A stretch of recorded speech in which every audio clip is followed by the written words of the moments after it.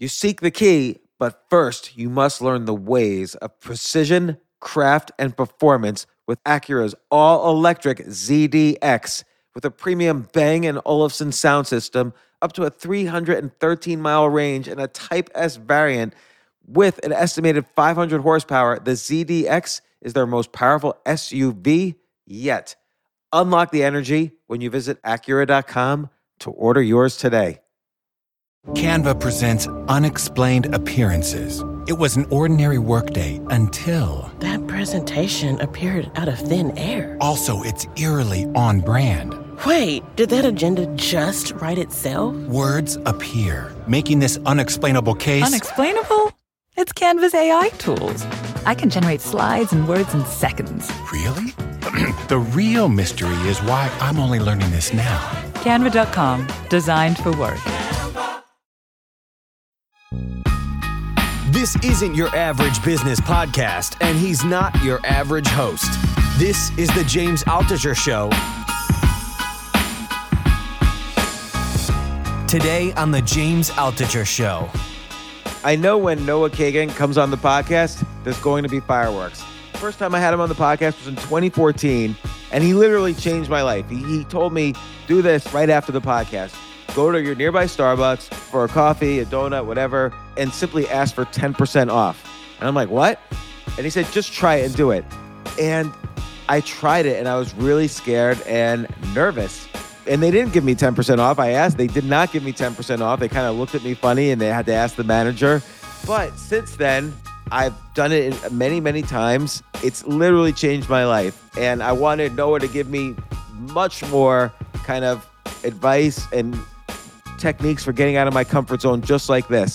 So we always have fun conversations. Noah's was one of the first employees at Facebook, and he got fired. One of the first employees at Mint, he got fired. Now he runs AppSumo. It's a great business.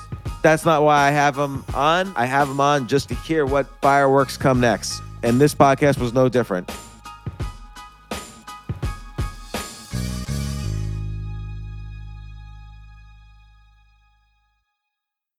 Sometimes I can't believe the things I say. Lately, I've been going to parties, like house parties, and then I apologize afterwards. I texted my friend Vanessa Van Edwards, and I said, was I too much?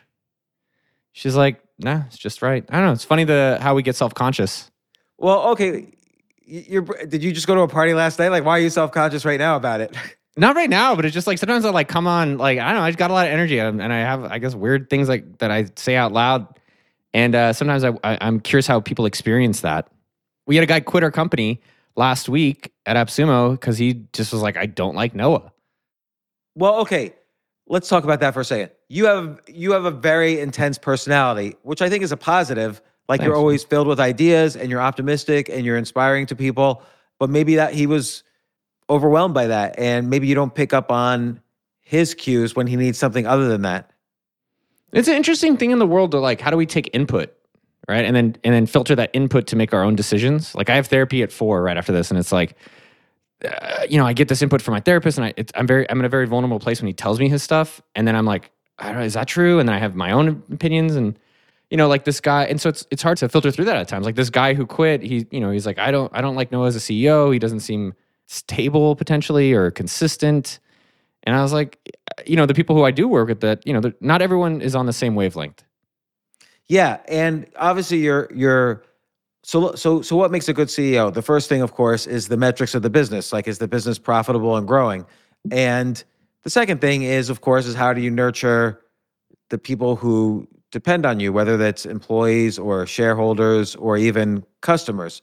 So do you think part 2 of that is a little harder for you than the profit-making aspect? The team part? Yeah. Oh, I think it's finding the right people, right? Like there's, who's the right people in the canoe going in the same direction. I think we just have a very specific culture at AppSumo where it's not, we had a guy who worked for us for 6 months. He came from Amazon, and he's like, you guys are not professional. And I was like, we're professional. We're just not very corporate. Like, did you see the shirt I wore for you today? Like, I have a drug paraphernalia shirt on. I don't do all these drugs. But anyways, it's not that, it's like, why so serious? And that's not a bad thing. It's just like, find the place and company or the people in your life that, that are your tribe or whatever they call it.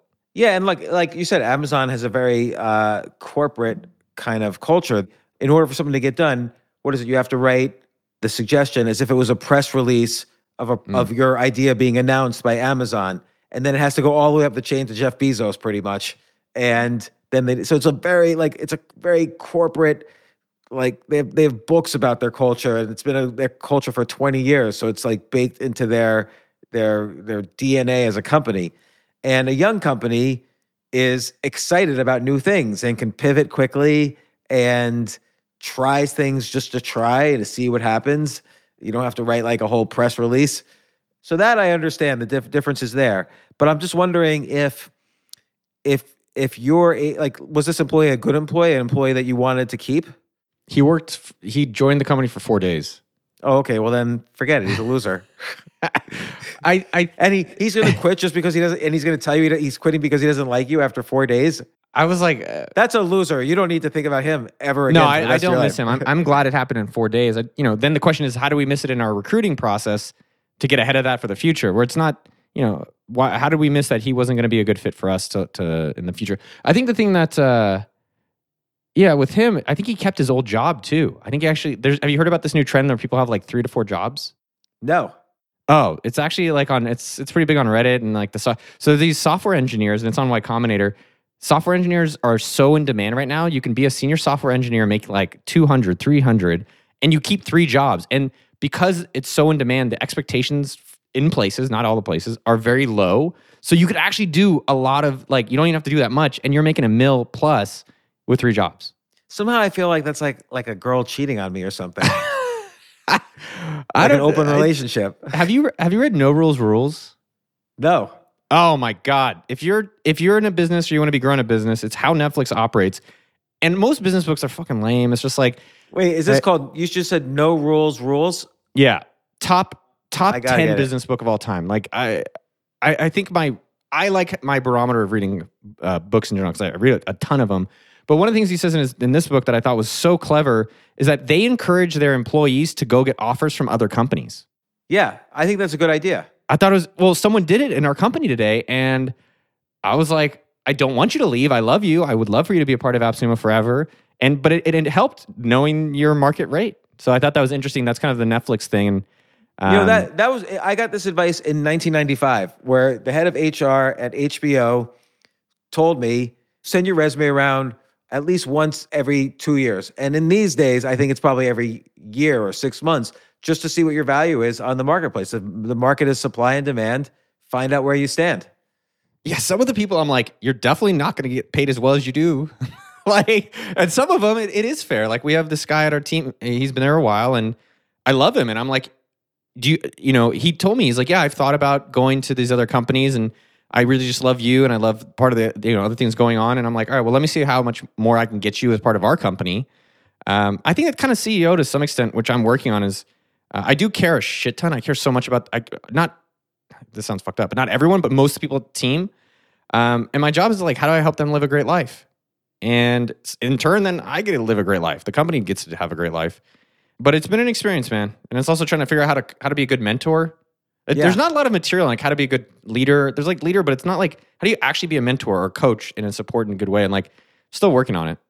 It's hard. I think you kind of have to have like I always have 2 things that I think about. One is at the end of a day, if someone's working for me, at the end of the day, do they call up their parents and say, Mom, you can't believe what great things I did today? So that's thing number 1. Thing number 2 is my goal is for them to be better than me and quit and start their own company competing against me, or even a better company altogether that I can't even compete with. So if I keep those 2 goals in mind, I stay happy because eventually they quit. And B, I enjoy the benefits of their improvement along the way until they leave. And C, what goes around comes around. Like you never know. Maybe if I'm going to be homeless on the street 10 years from now, they'll find me sticking a needle in my arm and they'll save me. So those are my guiding principles. Dude, I was reading an article about that this weekend around, have you heard about Meth Zoom rooms? You see this on the New York Times? This is why I like talking to you. Everything you say, I haven't heard about. Dude, you say all the things I haven't heard about too. Like I just wrote it down about Happy Mom and hopefully they quit.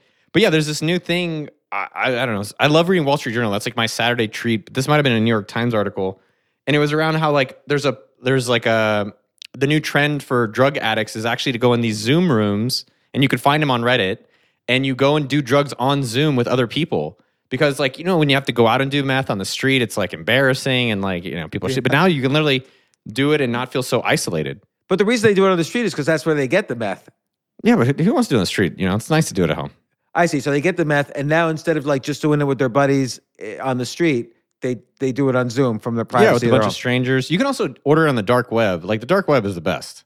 And I always think like if you go on the dark web, it's like totally monitored by the government. I think, okay, so I've ordered stuff. Have you ordered stuff on the dark web? I don't even know how to get to the dark web. That's how naive I am. I can tell, dude, it's super easy. Tell me. Yeah. So it's actually people like, when people say dark web, I'm always like, it's not that crazy. It's more like a gray web. Yeah, you download the Tor browser. That's it. Number one, download Tor browser. Number two, you get a VPN. I use ExpressVPN, not affiliated. Okay, hold on. I'm going to write all this down. So download Tor browser. Yep. ExpressVPN. Yeah. So you download Tor, which is a browser that's more secure. Then use ExpressVPN. ExpressVPN is another thing that'll help you be on a VPN. So look, the government can find you. Don't worry about it. If you're really worried, don't do it. Then you're going to go to a site called dark.fail. Dark.fail. Yeah. So dark.fail shows you it's a URL, more or less. So it's a URL of verified marketplaces of illicit stuff. I see. So it's like the Yahoo of the dark web. That's exactly right. Then you go to these sites, you log in, you register, you do all this stuff. The only other thing that you need to be mindful of is how do you actually transact? So you transact, I use a thing called Wasabi app. It's a Mac app. So you download Wasabi app. How you get crypto in there's a bunch of different ways you can probably figure it out. Then what you want to do is actually do a tumble. They call it a coin join. But theoretically, this is how the people I think got caught. Those the billionaire people in New York, girl and guy. Yeah. You put your crypto in that wallet, you coin join it, which basically blends it with other people's crypto, and then you use that to send it to whatever marketplace you use from the dark fail recommendation.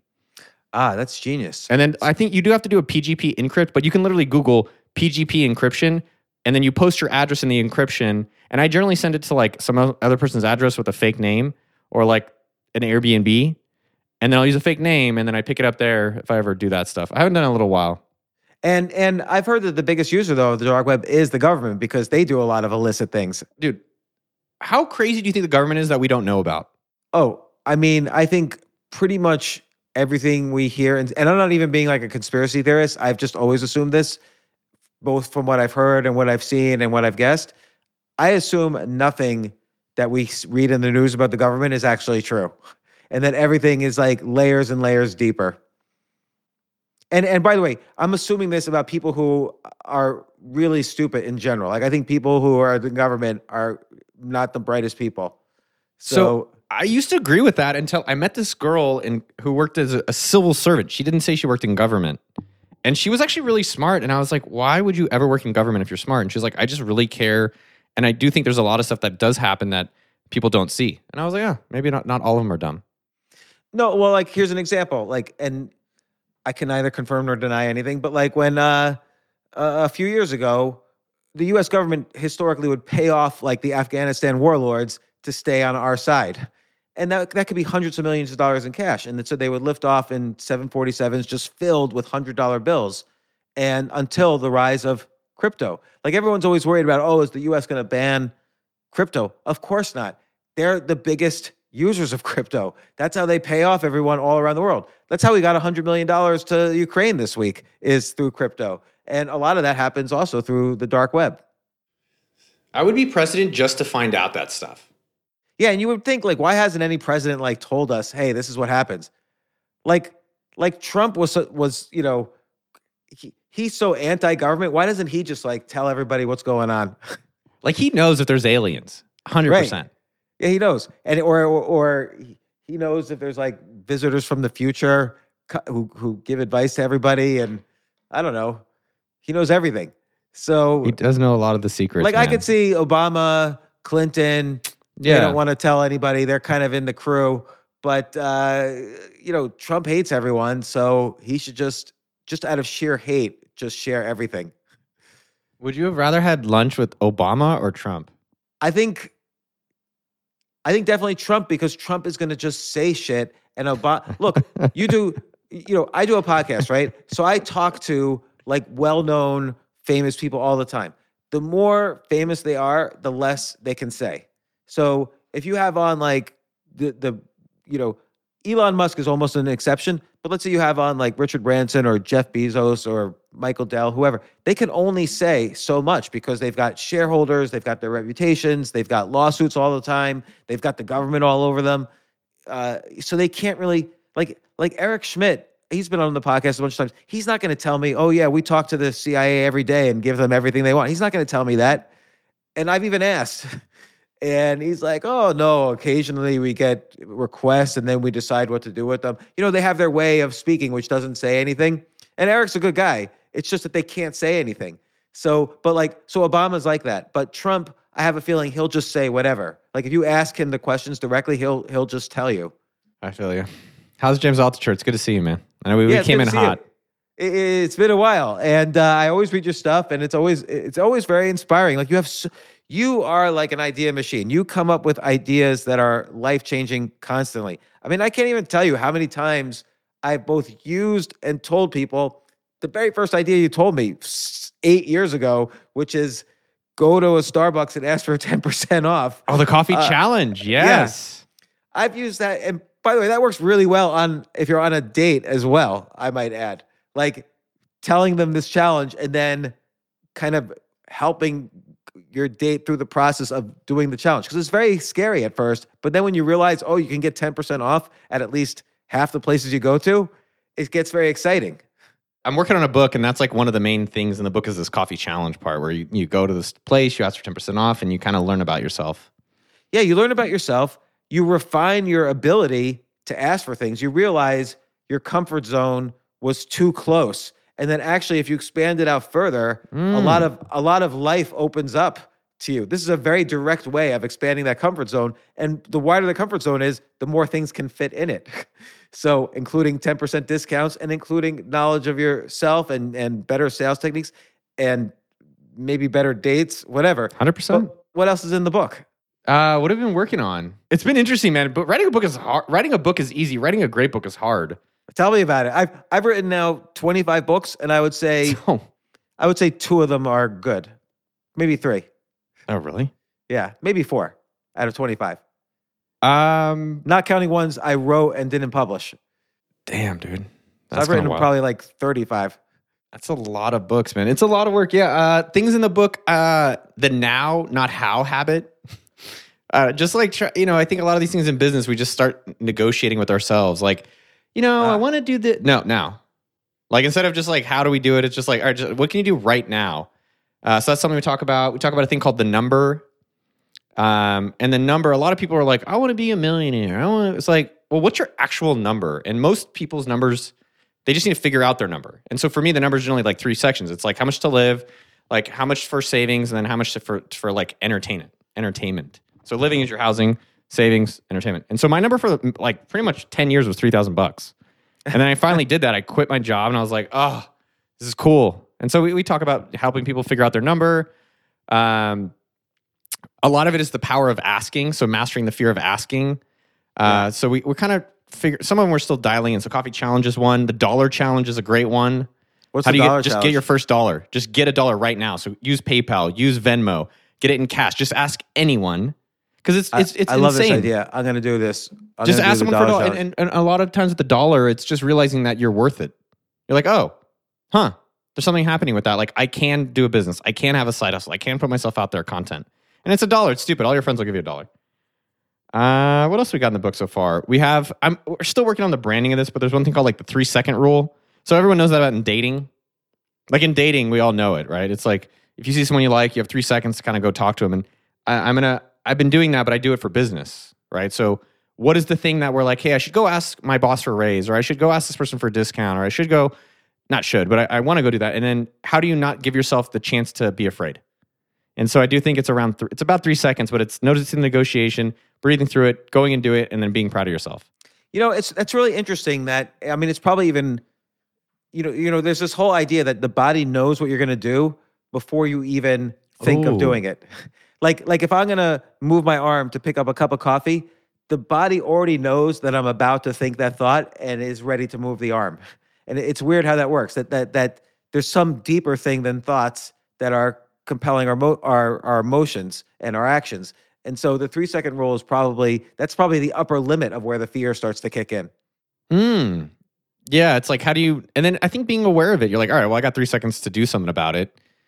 And just kind of, we're calling them sparks. So like, how do you just make the spark happen? Like, just get it going. And a lot of times, one of the themes I'm playing with is just like, are you a sideliner or are you a player? Right? And a sideliner is someone who listens to all the things. It's like they're like observing all the things, they're consuming all the things, and the player's in the game.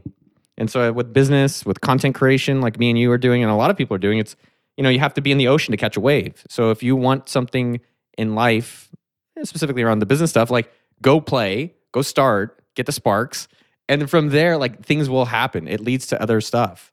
But you can't do that sitting on the sideline. It's so important, like in business, for instance. Like I was just having this conversation with someone. Let's say you want to sell a company and get rich. It doesn't really matter what company you have. The company is just an excuse for someone else to give you a lot of money.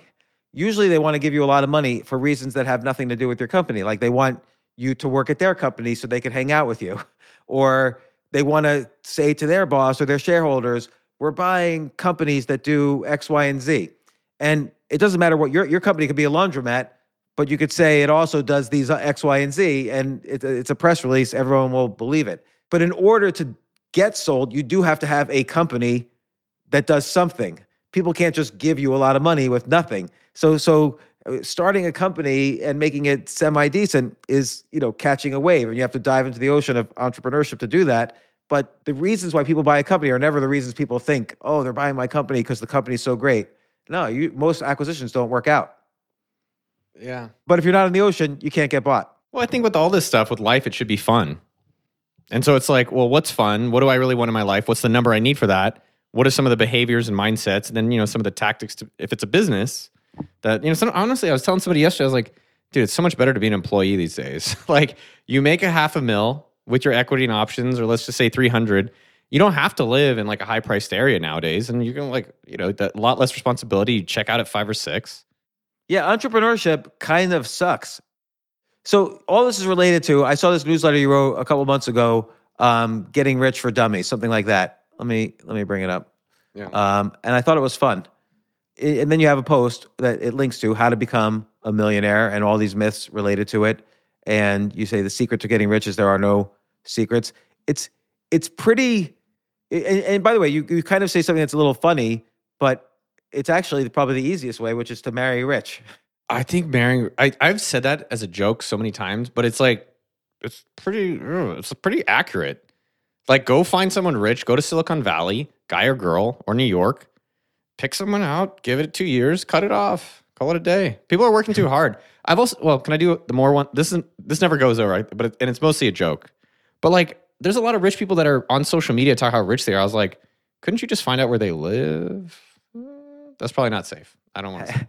Well, just if you go out and if you live in a place like New York City or Silicon Valley, you're gonna meet someone eventually, who if you're on these dating apps or whatever. 100%. Well, I think that I'm joking about the divorce one. I hope people don't do that, or Rob. That's fucking crazy. But I think what's actually more interesting that I've thought about, especially now and back then, is that like it's your net worth is the average of the net worth of the people you hang out with, and so. People talk about your network. It's like, if you have a poor network, it doesn't really help you. And so I have been mindful. It's not that I go out there and I ask people like how rich you are, their jobs and things like that. But it's like, who do I call? If I need money, if I'm starting business, if I'm on the street, like who is in my network that I actually can count on? And then if I don't have that, how much am I I think if you're in your 20s, really, like how much are you curating that? Like if you really needed money, if you called me up, I'd give you 10K, no problem. 100K would be a little weird. But that's also, I've known you now, like we've known each other 5 years. You've really been nice to me, play ping pong. And so I think for everyone out there, if you're, like a lot of business is really like, who do you know that also can support you in that?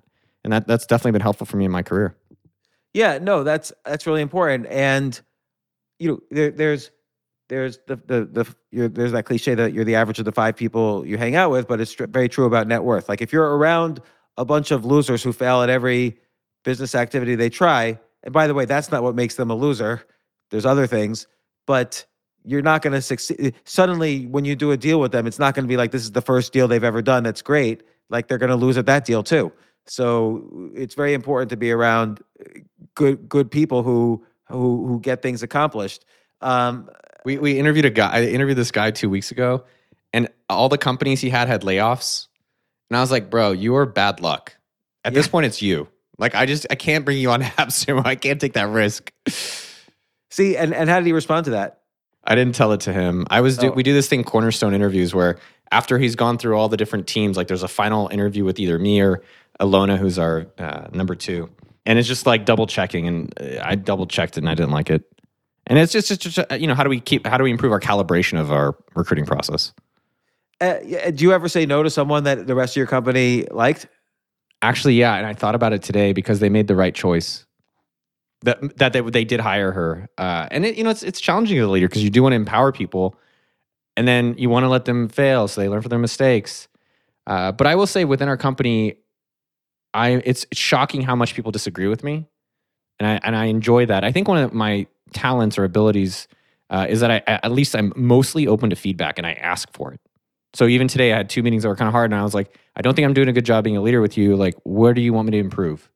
Like, where can I just one of the guys said that I'm not trusting him to actually make the decision. Like I make him bring the decision to the team and I make him get input from everybody in the team versus like, hey, just go own it.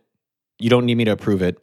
And so that was a little bit challenging. And then the second one was, I'm kind of micromanaging too much. And so I'm not actually delegating some of the responsibilities out. So that was the second person today. Why don't you delegate more? I think I haven't done a good job. I don't think I've clarified where we're going. And like, I think a CEO kind of does 3 things. It's like you set the destination, you set the boundaries, and you pick the players. And I don't think I've really set the destination well. And so I'm dialing that in so that then they know the rules of behavior that then they can do whatever the fuck they want within it. But otherwise, it's kind of like, getting a speeding ticket and you never saw the sign. Right? Like, that's frustrating. And I think there's definitely some of that experience at the company. So now what's going on with you and parties? Why are you going to all these parties where you're mouthing off too much? It's not mouthing off too much. I went to 2 dinners. It's South by Southwest in Austin, so it's kind of a shit show out here. Friday night, I went to a dinner this guy, you should chat with this kid, man. He's so impressive. His name's Reed. I don't even know his last name. He runs a thing called Night Media. So he is the agent of all the most popular YouTubers. So K-N-I-G-H-T or no, N-I-G-H-T Media. What's his name? Reed? I don't know. Damn, sorry, Reed. Reed Night Media. So he hosted a dinner with popular YouTubers. Reed Dusher. Yeah, dude, he's a stud. And he's just like a good dude and he's like super on it. And he's definitely the future like Michael Ovitz of sorts. So I went to this dinner and it was just like a lot of interesting people. And I don't know, I'm just like, my energy can be a lot. It was like, I do ask a lot of questions. I think I'm a relatively good listener, but I think I do my best to add to a conversation. But then I wondered afterwards, for some reason, I guess that week, and then a dinner 2 nights ago, and I did text and I asked for feedback, and they're like, no, you were great. I was like, okay, I'll keep doing it. Why do you think you worry so much how you're doing? I don't know. Well, I do know. I want to get invited back. I care about the people that were there. I'm curious what it's like to feel me. And I'm not trying to make people feel uncomfortable or not. Maybe some self-worth stuff. Like I want them to, I think I'm adding and enjoyable to be around and just kind of double checking it. There's just a lot of people I'm like, ugh. I guess I wonder that a lot, but it's usually because I feel down on myself when I'm doing that. Yeah, I think that. No, I felt good at both of those events. I had a little bit to drink, not tremendously, so I'm also wondering, like, hey, am I behaving inappropriate with that? And then my friend was like, no, you're good. I was like, okay, awesome.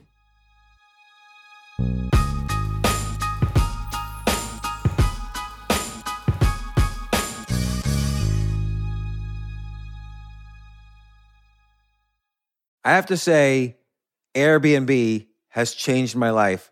I just love staying in Airbnbs. Like in about a month, I'm going to Cocoa Beach, which is right next to Cape Canaveral. I'm going to watch some rocket launches. I'm going to, of course, be staying in a very nice Airbnb on the beach. And it's just such a great experience. Like the whole world is available to us now because of Airbnb. But whenever I'm at an Airbnb, I always realize, the home that I left to come to this Airbnb, I could be making money on that right now by hosting and being an Airbnb myself. So, and I've known people, I had a friend who basically, made a living from turning his home into an Airbnb. So if you have a home, but you're not always at home, you do have an Airbnb there. And it can easily fit into your lifestyle, and it's a great way to earn some money. Your home might be worth more than you think. Find out how much at airbnb.com/host.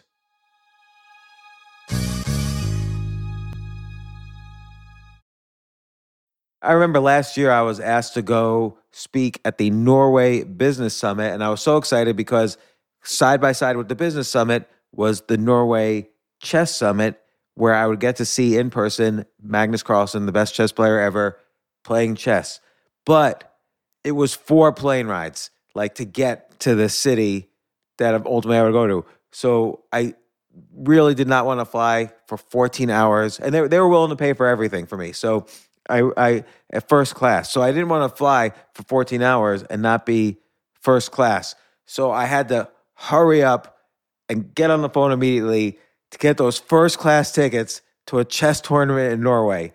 And listen, this is just like when, you have to know when you want the best of anything, you have to act quickly or someone else will get it instead. And I did not want those seats to fill up. So it's like if you're hiring for your business, you want to find the most talented people for your open roles before the competition scoops them up. I just was talking to a friend this morning where he was trying to decide between some programmers, and he waited a little too long, and both the programmers he was interviewing took other jobs, like great jobs. So, what's the best way then to hire the best as quickly as possible? ZipRecruiter. ZipRecruiter finds qualified candidates fast.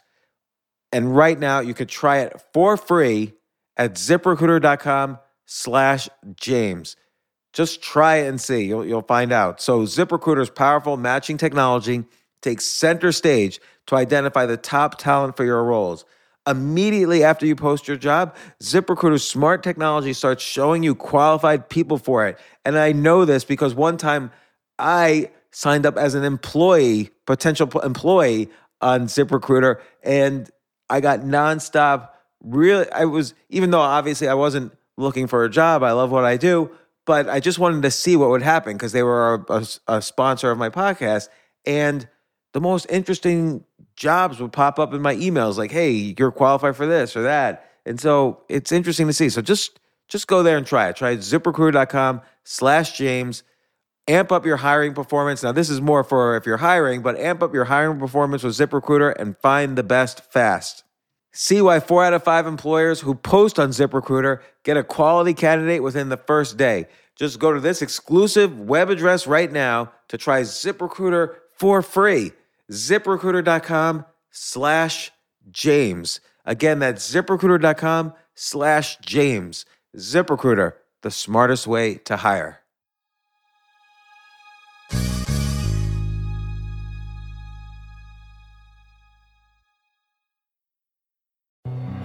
Hi, I'm Ben. I suffer from a condition called writer's block. It strikes when I'm at work. That's why I choose Canva Magic Write. It works fast, generating texts in seconds, thanks to AI. Common side effects include increased productivity, compliments from coworkers, feelings of satisfaction. Now I can say bye-bye to writer's block. Ask your boss if Canva Magic Write is right for you at canva.com, designed for work. If you were starting out from scratch right now, you're 22 years old, you're like, I want to start a company and make a lot of money, what would you do right now? And I know that's kind of like a cliche question. Yeah, no, it's all good. It's all good. It's a fun. I think it's a fun experiment. Yeah. I think about this all the time, like what I would do right now. I think it's different. So what do I do right now if I was 40-year-old Noah that went broke, or I'm 20-year-old Noah and I'm just starting out again, right? Yeah, 20-year-old Noah and just starting out. First off, I always do very well with specific goal setting. So I would pick more of a target, like, hey, I want to have $1 million by X date. And it makes it a little bit more quantifiable so you have something to work back from. Otherwise, it's just like, you want to make money. It's like, how much? We talked about it in the book. What's your number? Because it's probably less than people think. But let's just say they're like, no, I want to be stupid rich. I think there's a few components the way that I like to approach these problems. So one, I keep my cost of living extremely low, like insanely low. And I was talking about this earlier. Like I slept on couches for a year. Like I was making 6 figures at Mint.com, director of marketing. I slept on people's couches for free for a year just because I was like, it's cheaper. It was just it was dumb, but I was like, so if you keep your cost of living low, you don't have to work for anyone. So what you're really saying is you value your freedom. Your freedom has a higher price than, let's say, an expensive apartment. Well, if you think about a job, right? I'm trying to set up the foundation to get super rich. So if you have to have a job because you have a nice apartment or a car or expensive lifestyle or that stuff, then you're not able to actually do the things that are a little riskier to potentially make you higher upside. It just makes it harder because you don't have that time because you're like, well, I got to cover these bills. If you don't really have bills, you can do what the fuck you want. Right. So, and by the way, this is a truism for business and investing. If you can mitigate your risks, you have a lot more opportunities to succeed. Yeah. So first off, I call it cool. Cost of living low. So just keep it cool. Right. Number one. And I mean, I'm talking family plan on your Netflix. Don't even use Netflix. Go use like Amazon Prime for free. I still, dude, I'm a 40-year-old multimillionaire. I go to the library. Like I still check out my books from the library. And people are like, oh, you should support authors. I'm like, I know, but I love the library. Plus I pay taxes. So anyways, I'm just saying like you could just do a family plan for your cell phone. Like get your costs down low. Number 2, get guaranteed income. A lot of people are like, I'm like, go drive for Uber. They're always hiring. Go do DoorDash. Go do Uber Eats. And I think why that's good is that it gives you money. So you have flexibility. You have a little bit of freedom. It gets momentum. A lot of people, I think it just gives you that oxygen. We're like, okay, I'm at least covered. And I'm talking I'm dead broke. I'm like, I would guarantee my income. Yeah. Right? Because a lot of things are not guaranteed. So number 1, do whatever's guaranteed making money. I'm going to keep going through other things, like exact things I do. I would then start putting out consistent content, right? Because that's not going to pay the bills right away. But that, for me, has helped me do really well financially. Or meeting people like yourself, or meeting other well-known people helps improve my... Think about it. We all, like, I could think of like a whole community of people like you and me where we all basically met because we reach out of our house with content. Yeah, and we've been consistent about it. Yeah, it's really fun. I love it. Like I don't make a lot of money on the content directly, but meeting you, I don't know, meeting all these interesting people. Like I interviewed the squash player, number 1 squash player in the world last week. I'm like, dude, it was excellent. And I've been doing this 20 years. It's an interesting point because you even say in that post, do things you love, but it's not the things you love that will necessarily make you money, but it's kind of like the ancillary benefits of doing the things you love that lead to you making money. I mean, I will tell you, I met Tim Ferriss before his book came out in 2007. That relationship has been helpful, right? Like Tim has gone on to be a superstar. He's helped promote a lot of AppSumo. He's helped put me on the map. Meeting you has helped me put me on the map. And that's, helping each other. You can get to that in a second, but put yourself out there to be a magnet. And whatever medium makes you feel comfortable. It could be poetry. It could be video. It could be podcast. It could be writing. Like, I found you through your writing online. But you have to plan. Some of these things are, if you think about it, they're different time frames of returns, just like investing, right? So your Uber Eats, it's guaranteed money. It's not high return, but it's guaranteed. Then you have this long investment of your content, your brand, your audience. And then I'd say third, then I would start exploring business ideas that are kind of like, all right, and let me just go through an example. Last week, I wanted to show people how to start a business. So there's basically a few easy ways to start a business. Number 1 is think about literally everything in your day that's a problem. So 2 problems that I'm having in my life, I'm having a lot of problems, but 2 were my ergonomic setup of this desk.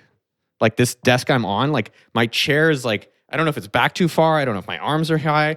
I'm getting tired during the day. And like when I worked at Intel, they actually had someone come in and they're like, well, your desk is too low. Your arms are not in enough. Your monitor needs to be moved up. And I was like, oh, that's cool.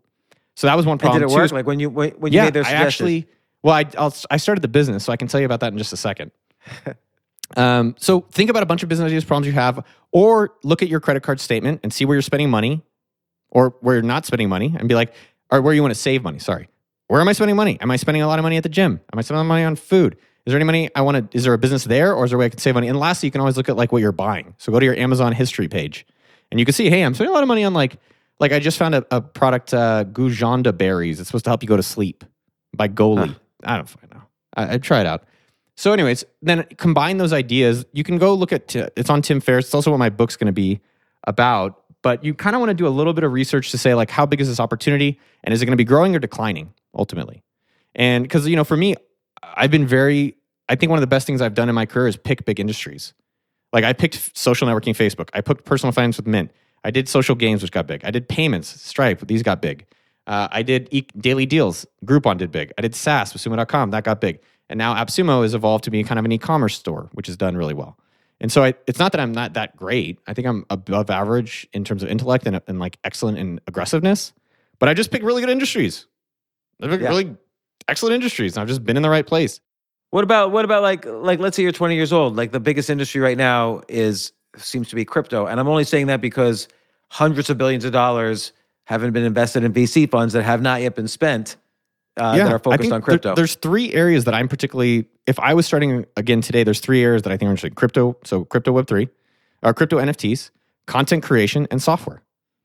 There's a lot of ways to make a lot of money doing those things over the next decade, I would guess, if not longer. I think YouTube is seriously, and then I think YouTube is literally probably one of the best job creators in the world. It's free hosting. You don't pay anything. It's free advertising money. You don't have to even go get an advertiser. And they bring you the audience. You don't even have to go and find the audience. They have them there for you. I'm like, it's literally the dumbest business that everyone should be doing if they want to start a business. So anyways, pick your business ideas. I would try to find, and we've talked about in the article, pick an industry that's growing and pick something you're interested in. Like I did a lot of industries I didn't like doing. And then finally AppSumo after 10 years was like, I love software. I love deals. I love marketing. Let's put it all together and call it a day. And then the last thing I would say on the 20-year-old piece. So yeah, starting a business, and we can go deeper in that business I started last week. And then the last component of this, is more like, how do you build up your network, right? And so in my 20s, I'll just tell you exactly what I did. I did a few things very specifically. Like one, I put myself out there through content. So I was blogging okdork.com since 2000. Secondly, I hosted events. So I brought together like the founder of Firefox, the founder of Meebo, the founder of, PayPal, Hot or Not, Suicide Girls. Like I put on a lot of events. I didn't have a network, zero network. There wasn't an email list. There wasn't Twitter. There was not Facebook. There was not Craigslist. It was like manually emailing people and being like, do you know any people that want to come to this event? Do you know any people that want to come to this conference? And the conferences and events, hosting like ping pong tournaments, dodgeball tournaments with VCs. Like that is what's given me the ability to very easily connect with anyone I want within that sphere of tech. But it also built up a network where as I was getting businesses going, like today, I needed some tax information. So this guy, Vivek Sodra, recommended someone. Or like Ankur Nagpal, I met him through doing... Oh yeah, he's a teachable guy. Yeah, teachable. I knew him because I was building games in Silicon Valley, and I ended up having Naval Ravikant invest in my company, and he was just like some kid who went to Berkeley with me. That's funny. Did you? I invested a little in Teachable. Did you invest in Teachable? I did invest in Teachable. He did, dude. It was a good 6x return. Not too bad. Yeah. I invested a small amount because it was through a VC fund, but yeah, he was. Well, I think my point that I'm trying to make is that I do think geographical matters. I was just in SF. That made a big difference.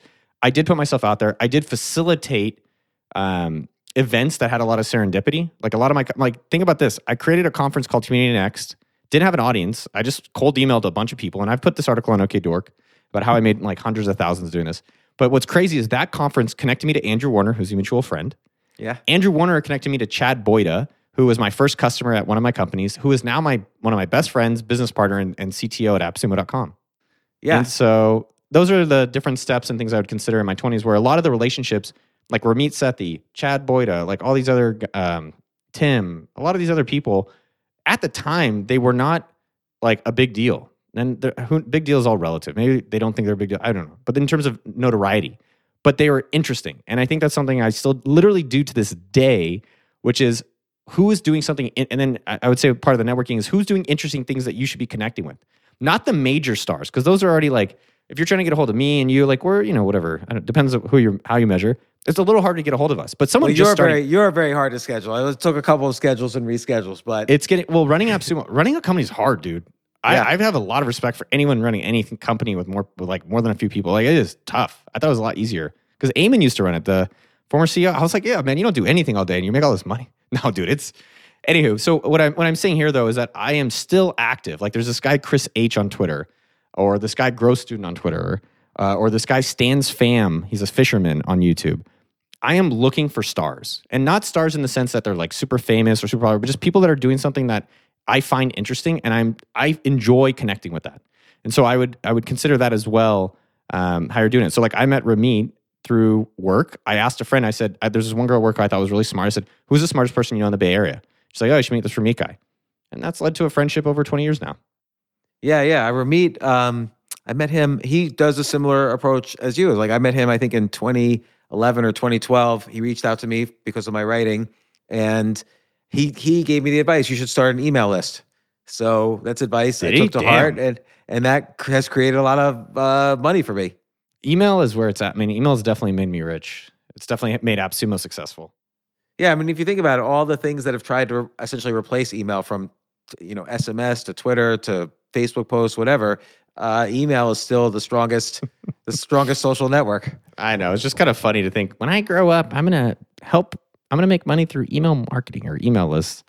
No, I mean it's interesting. I actually find myself checking my email less often as I've gotten older, which is a whole separate thing. We can talk about this later.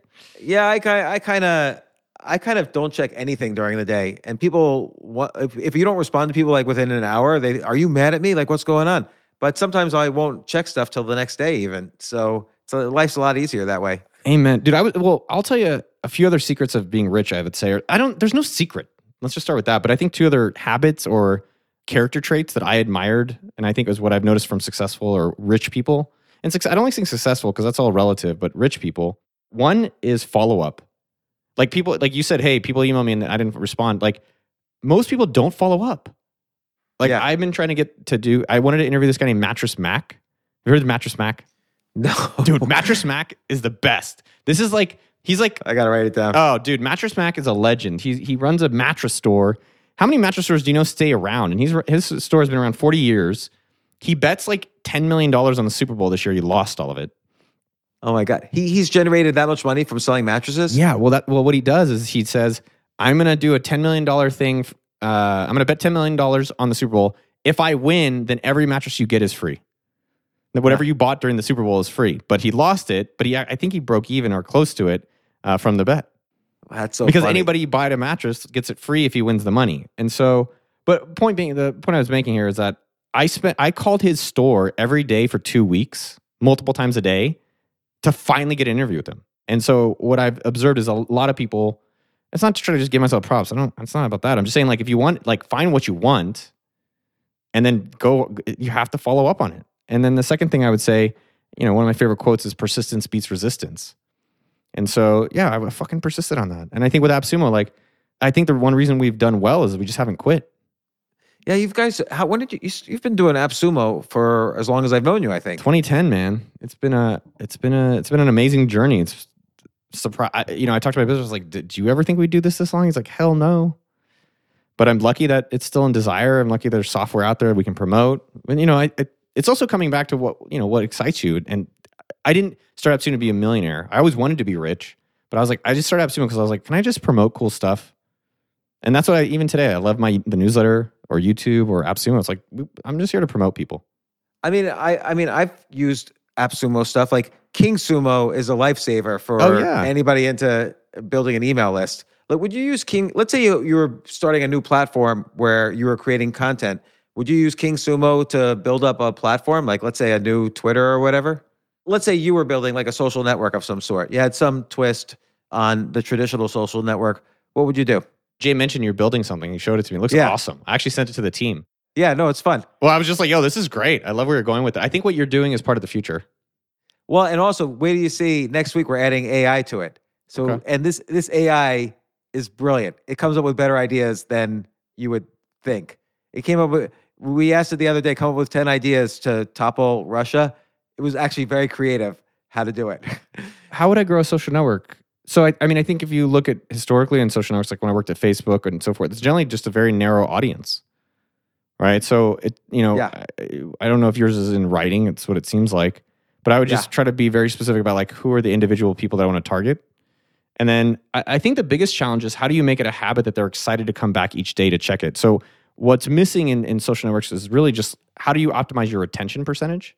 So I think if you can just focus on when someone comes to my site, I know they come back once a week. So, weekly active user. So I would probably try to figure out what can I do to get my retention higher, and then the marketing and getting people to it is pretty much trivial because you're like, I know when they come, they're going to stick. Yeah. No, it's interesting because I've built one social network before. I started this company, Stock Picker, in 2006, 2007. It was like kind of a social network for investors. And a lot of it was about not how much content they create, but how much content is on the site that they consume. Because you want people to basically use your site when they're sitting in the bathroom. And they're not going to create content in the bathroom probably, but they're gonna read. Yeah, I mean, I think it's they're interesting. Consume content. Like, I think communities. I think the newest marketing channel is community, right? And people are talking about it, but what really is happening is how do you create your business or your company as a destination that people are actively thinking about? Because right now you need permission from email or permission from Twitter or permission from Facebook or IG or WhatsApp to actually communicate with the audience that you want. And even Gmail, you need Gmail's blessing to talk to your audience. So how do you make it so you have a more direct relationship? How's your chess playing doing? Dude, I go through these weird phases, which I think is pretty human-like, where I go hardcore into some activity for about 18 months, and then I just what happened, I was at my family, we were having a family holiday about 2 years ago, or a year ago, and I didn't hang out with my family because I was playing chess the whole time. Yeah. And I just I don't know, then after that I was like, this is too much right now. And I haven't really looked at a board in a year. And then I think to be clear, I just want to be clear about it. And this is a Jewish thing for sure, is like, how do you not guilt yourself about this stuff? And I think with some things we should guilt ourselves, but something that's like, and the first time I stopped playing chess, I had a lot of guilt. And then this time it's like, no, you always quit. You're a quitter. Why couldn't you do it? And this time I'm like, dude, do you want to play chess? No, man, that's okay. You're enjoying other activities. Yeah, no, I think that, I mean, look, you're talking to someone who's played chess, and then for 6 years before that, I was the past 6 years I've been doing nothing but stand-up comedy almost every night.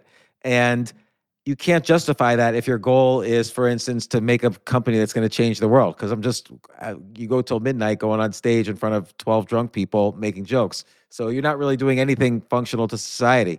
But I always try to ascribe deeper meaning to it. So for instance, let's say now I've only just started playing in tournaments again after a 25-year break. And I'm sort of saying there's a higher meaning to it, which is that I'm proving that you can improve as a 50-year-old or over 50-year-old. People say, oh, adults can't improve. It's only the kids now. And I am doing a serious effort to prove everybody wrong that it's not, you're never too old for the things you love doing. So I give greater meaning to it, which is how I justify doing it. I like that. Can I ask? And I have to make sure it's not bullshit. Like, I have to make sure I'm not just rationalizing. That's what I talk about in therapy. He's like, you're lying to yourself, Noah. I'm like, shut up, man. Just let me lie to myself. James, I just turned 40. What do you recommend to enjoy your 40s or to live a great 40s? I think you have to reduce workload. Really? Yeah. You have to find more things that you love doing, and you have to make sure you never hang out with anybody that's not good for you. Like that, you have to eliminate all of that, and you have to have time to rest. But by the way, the 40s is going to be maybe the most creative decade of your life. Like you say, you like making content. You should amp up the content and be super honest about it, because you don't owe anybody anything anymore. You're not in your 20s where you're trying to prove yourself. You should amp up everything you're worried about every day. You should write about the party you went to last night, what conversation you had that you feel awkward about. Call up the person on YouTube and say, you're on YouTube now. Did I make you feel awkward when I said this? Just really go for it on the content side and take off all the Band-Aids. And that was for me, my entire 40s. Was it good? And it changed my life doing that. Are you single? Dating? Married again? No, I'm married. I'm married. How's that going? It's going good. My wife's right over there. It's always hard to talk about it when they're right there. We're gonna be heading to Austin sometime in the next month or two. We'll stop by. We'll play ping pong and chess and whatever. Oh my God, I'd love to host you. I have it's called Tynan's Crypto Casita in my backyard. My buddy Tynan lives back there. What is it? I have a casita in my backyard, but I call it Tynan's Crypto Casita. He made a plaque, and I was like, well, you made a plaque, it's yours. Excellent. Well, if he's not there, we'll stay there. Dude, no, seriously, I'd love for you guys to be hosted here. Excellent. Well, Noah, head to therapy. Thanks so much for coming on the podcast. You're always a welcome guest anytime. If you Love ever you, man. have anything you want to say to anybody, say it here on this podcast. And sharpen up your chest a little bit before I head to Austin, and we'll have a fun time. And I'll sharpen up my ping pong. I love you, man. My daughter's playing in the you know what the Maccabee games are? They're like the Jewish Olympics in Israel. Yeah. And she's playing for the U.S. women's ping pong team. That's dope. Yeah. Till we meet again. Have a happy Purim. Yeah, you too. Eat a lot of hamantashen. Good seeing you, man. See you later, Noah. Thanks.